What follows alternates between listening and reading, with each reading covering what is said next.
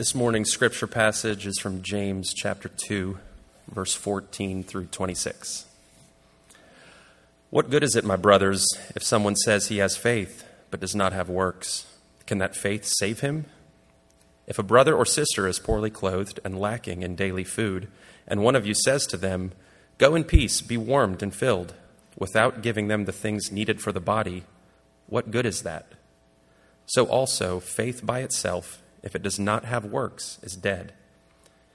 But someone will say, "You have faith and I have works. Show me your faith apart from your works, and I will show you my faith by my works. You believe that God is one? You do well. Even the demons believe and shudder. Do you want to be shown, you foolish person, that faith apart from works is useless? Was not Abraham our father justified by works when he offered up his son Isaac on the altar? You see that faith was active along with his works, and faith was completed by his works. And the scripture was fulfilled that says, Abraham believed God, and it was counted to him as righteousness. And he was called a friend of God. You see that a person is justified by works and not by faith alone. And in the same way, was not also Rahab, the prostitute, justified by works when she received the messengers and sent them out by another way? For as the body apart from the spirit is dead, so also faith apart from works is dead. This is the word of the Lord. It is absolutely true and given to us in love.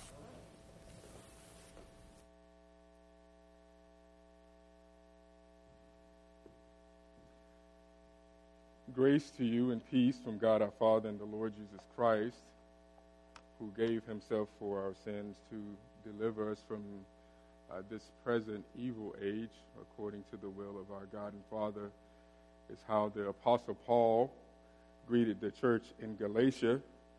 But let me just greet y'all this morning by saying, what's good, y'all? Y'all doing all right?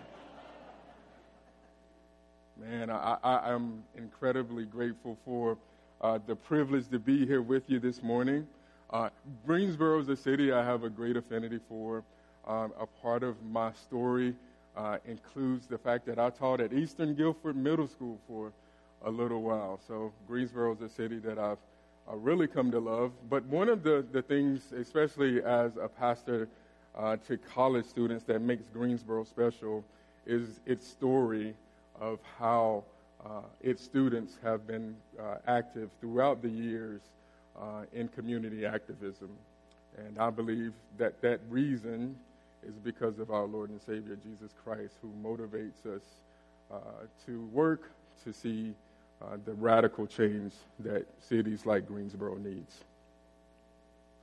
So let's pray, and we're going to jump right into God's Word this morning. Father, we thank you that even in a world that seems immersed in chaos, that we can turn to you for what a friend we have in Jesus. All of our sins and griefs to bear, and what a privilege to carry everything to God in prayer, and know what peace we often forfeit. Know what needless pain we bear, all because we do not take everything to God in prayer. And have we trials and temptations, and is there trouble anywhere? Should we not be discouraged? Because we have the privilege to take it all to God in prayer. And we pray this morning, trusting you, Lord, to be faithful to your promise to never leave or forsake us. As even in our weakness, you are faithful and true. And now, Father, as I, with a heart of humility, preach your word, I ask that you would allow me to preach with boldness and with clarity, that it would not return void, but empowered by your Spirit, it would bless us and transform us.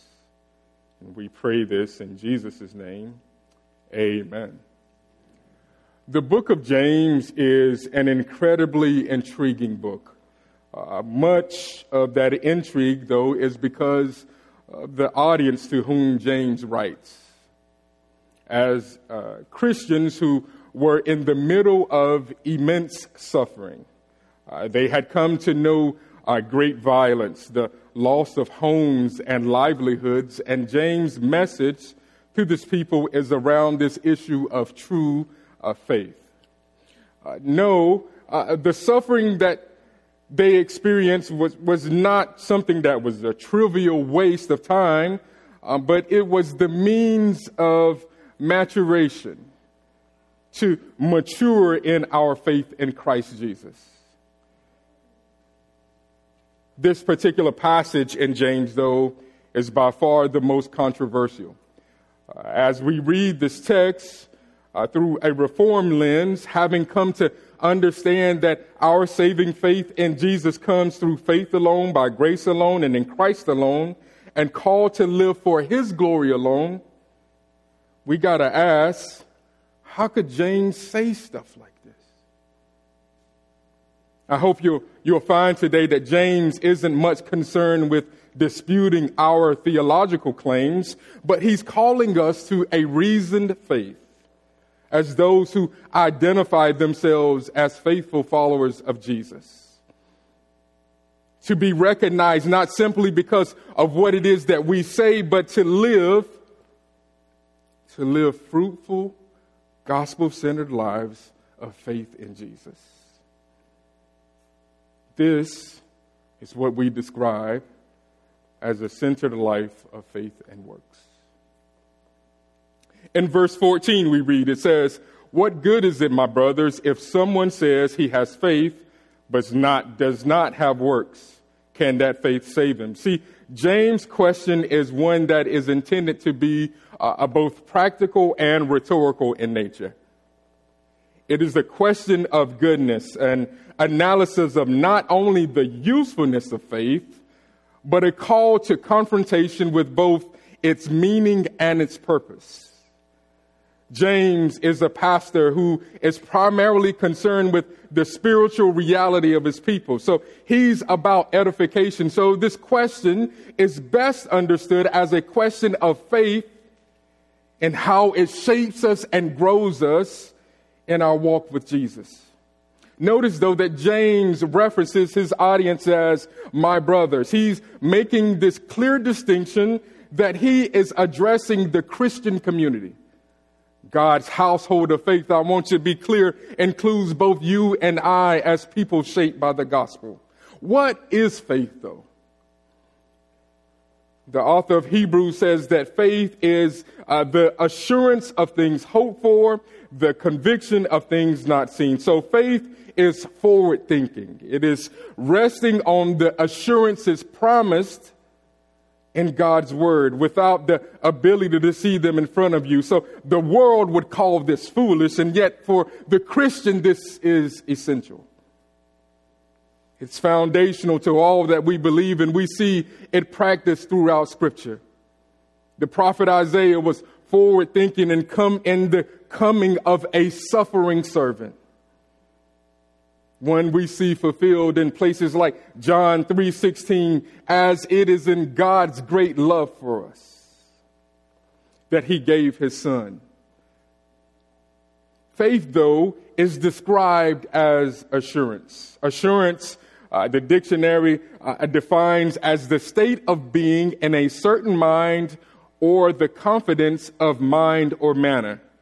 The easy freedom from self-doubt or uncertainty. I love how Webster also then gives us this example. It says, the Puritan's assurance of salvation.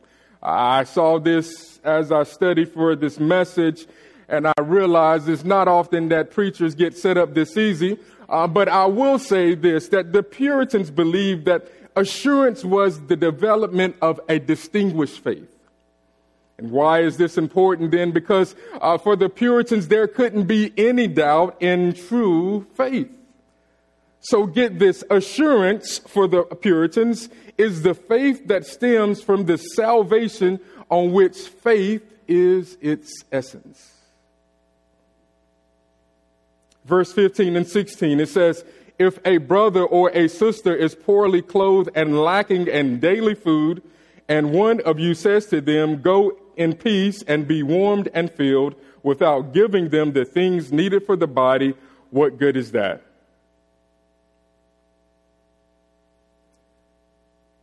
And I just lovingly, as your brother, just say that if this verse is true, there's a lot of repentance needed in this room. It begins with me. How often do we drive around our city and see people standing on the corners? We're living in deplorable conditions, and we turn our hearts away. Dietrich Bonhoeffer says it like this, that we must learn to regard people less in light of what they do or are meant to do, and more in the light of what they suffer. The story of the Scriptures is the story of a compassionate God at work to redeem a people completely incapable of redeeming themselves, and yet the church is far from reflecting this truth to the world. The church, the place that should be the gathering of those known for its love, joy, peace, patience, kindness, goodness, faithfulness, gentleness, and self-control, I can assure you that is not the reputation of the church.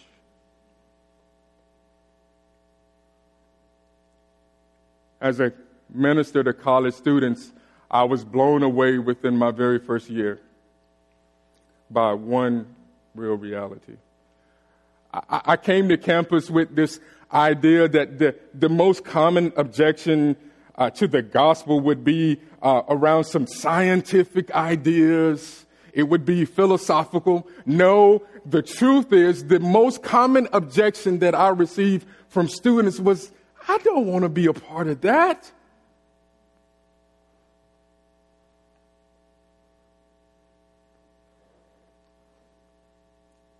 We've got to move past standing idly by, watching people suffer, and learn to show them the love and compassion of Jesus.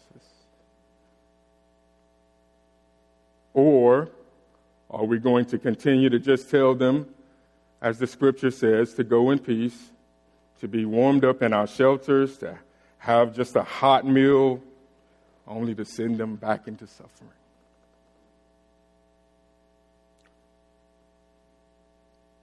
Or then, are we so compelled that the gospel is true that we'd ask, what good is that?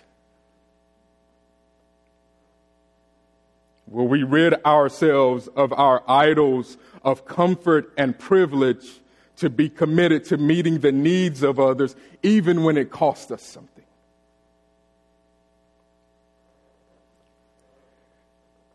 Verse 17 says, so also faith by itself, if it does not have works, is dead. I love this verse because it's almost as James is suggesting that in case you hadn't realized it yet, in the clearest possible explanation, he says, faith all by itself, if it does not have works, is deader than a weekend at Bernie's. If you're old enough to remember that. Verse 18, though, says, but someone will say, you have faith and I have works, so show me your faith apart from your works, and I will show you my faith by my works. I love the question that James uses here because he wants to immediately dismiss the common notion that faith and works are mutually exclusive. And he does this by using himself as an example. James' original audience would have known likely much of his story. James was Jesus' little brother. And in Matthew 12 is the story of Mary, the mother of Jesus, and the brothers of Jesus, which would have included James. They show up. And they show up because they've heard much about what Jesus has begun to teach. And if we were to place this then in context, know that they showed up because they had come to hear that there was great controversy that Jesus was causing. Spurgeon, the great Baptist preacher, said that the members of Jesus' family had come to take him because they had come to think of him being beside himself. In other words, they thought Jesus at this point had completely lost it. It's this same James that believed that his brother was beside himself in Matthew 12, who is now not only the pastor of this church, but had come to know his big brother as the Lord and Savior of his life, and was now at work by faith to point others to him. James was a witness to the truth of Jesus coming to earth, being born of the Virgin Mary, living a perfectly sinless life, having obeyed God the Father in every way, and yet on the cross he paid the penalty of sin that you and I deserve.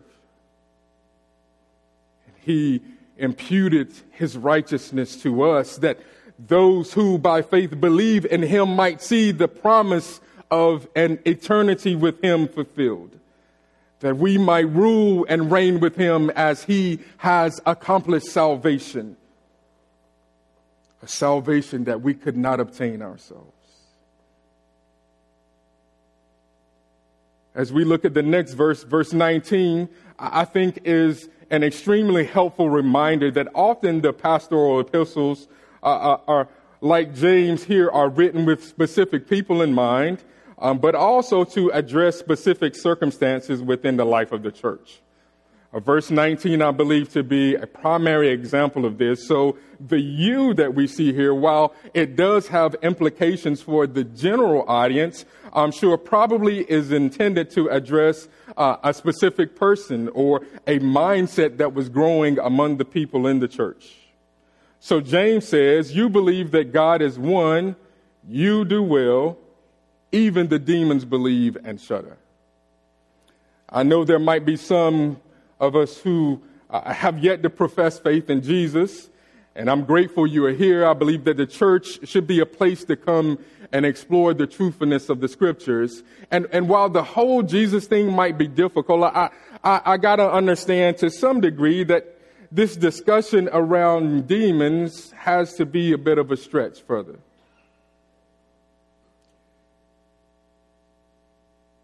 Just on a really practical level, though, I think you and I can agree that each year we watch a ridiculous amount of money being spent to discover new life forms. And while it's pretty entertaining, it's honestly also pretty fruitless.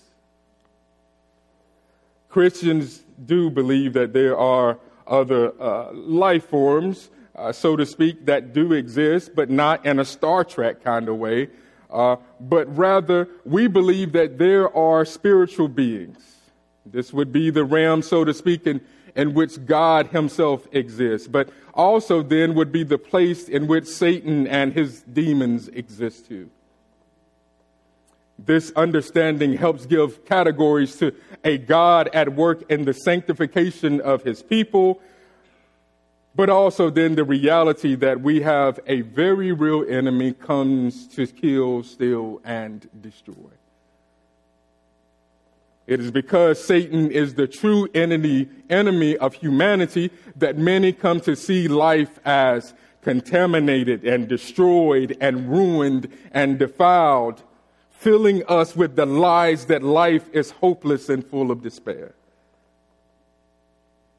And though Satan and demons and the scriptures teach that they are real, it is also then clear in the scriptures that we serve a God that is far greater. And while it's true that Satan and the demons have an irreversible destiny, know that much of their work is simply just to convince you that the same is true for you. Despite the truth that Christ Jesus has come to give us an abundant life. It's by this abundant life that James calls us to live by faith, shown in our works. The terminology used by James here in the original languages, though, reflects the kind of fear that leads to physical trembling. So it's this paralyzing fear that you can do absolutely nothing but stand there and tremble. I'd be remiss with my background as an educator not to point out the reality that is written here in the verb that is written in the indicative, which suggests that there is perpetual motion that is taking place. So know, though, that the subjugation of Satan and the demons to Jesus is not something from of old. It's not something that is going to come at some point in the future. But Jesus is sovereign. He rules and reigns above it all right now. He always has, and he always will. So fam, if Satan and the demons, even in their catastrophic fall and rebellion against God, know to live in the filthiness of him and that they can't escape it, how much more are we called to live walking by faith, demonstrating a centered life of faith and works? Look finally then with me at verses 20 through 26. They share one essential thought. So it reads, it says, do you want to be shown, you foolish person, that faith apart from works is useless? Was not Abraham our father justified by works when he offered up his son Isaac on the altar? You see that faith was active along with his works, and faith was completed by his works. And the scripture was fulfilled that says, Abraham believed God, and it was counted to him as righteousness. And he was called a friend of God. You see that a person is justified by works and not by faith alone. And in the same way, was not also Rahab the prostitute justified by works when she received the messengers and sent them out by another way? For as the body apart from the spirit is dead, so also faith apart from works is dead. See, James uses here the stories of Abraham and Rahab as examples of what it means to live a centered life of faith and works. James, using these examples from the Old Testament scriptures, are a beautiful example of how scripture testifies to itself. And James uses Abraham's story from Genesis 15 and 6. It's a text that speaks about Abraham, how Abraham believed the Lord and it was counted to him as righteousness. To those not familiar with Abraham's story, James is referring to this experience of covenant between God and Abraham. And the promise of the covenant is for a family that God shows Abraham will outnumber the stars in the sky. And what's unique about this, though, is that God makes this promise to him well after the age that Abraham and his wife would have been, it generally just wouldn't worked out well. Abraham believed God, though. James goes on beyond quoting Genesis, though, to give this reference to Abraham, because he goes on to add that Abraham is called a friend of God. And a few chapters later in Genesis 18, God makes the decision to destroy Sodom. And Abraham knows he has some family there. And so Abraham begins to intercede for them in this discussion. And we see not only, though, is there this bargaining going on, but we are seeing the reality of an intimate relationship. Abraham is not just the servant of God, but he is a friend of God. Jesus in John 15 calls you and I to the same friendship. He says, you are my friends if you do what I command you. No longer do I call you servants, but the servant does not know what his master is doing, but I have called you friends. For all that I have heard from my Father, I have made known to you. Rahab is the second example of one who lives a centered life of faith and works. And yet something must be said about her, because Rahab was generally the member of the family that nobody talked about much. Rahab had one of those jobs that didn't make her the role model for most of the young ladies of her day. But it's also then a remarkable reminder that God has always used the broken and unrefined to bring about his glory. Yeah, we don't have many Rahabs in church membership today. Rahab, even in the middle of her mess, nominal faith and all, just had just enough faith to know that God is true and righteous. And so when the men of God come to her for help, she had the faith to believe that God would protect her, to protect her and her family. She gives shelter to the men of God in the face of her life being threatened. But this is not the end of Rahab's story, because we see Rahab again in Matthew's record of Jesus' family tree.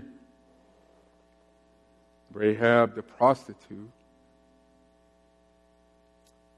who somehow managed to live a life centered on faith and works, find herself in the very lineage of the one who had come to save us. James concludes this passage, though, with this thought saying, "For as the body apart from the spirit is dead, so also faith apart from works is dead." This is the restatement of James' intended outcome, to grind out the reality of faith and works by simply stating that just as a body apart from the spirit is dead, so faith apart from works is dead. Let me just close this morning by just asking you, are you living a centered life of faith and works? No, church, that faith begins with trusting the finished work of Christ as the all-sufficient sacrifice that turns away the righteous wrath of God that you and I so rightly deserve. To live a centered life of faith and works is to put on full display the glorious beauty of our risen Savior. Or maybe we could say it a bit more poetically, like faith is the substance of things hoped for, the evidence of things not seen. Faith will keep you when your way seems dark. Faith can move mountains. Faith can open the fountain. Oh, faith can help you succeed. Oh, faith can supply your every need. So where is your faith in God? Let's pray.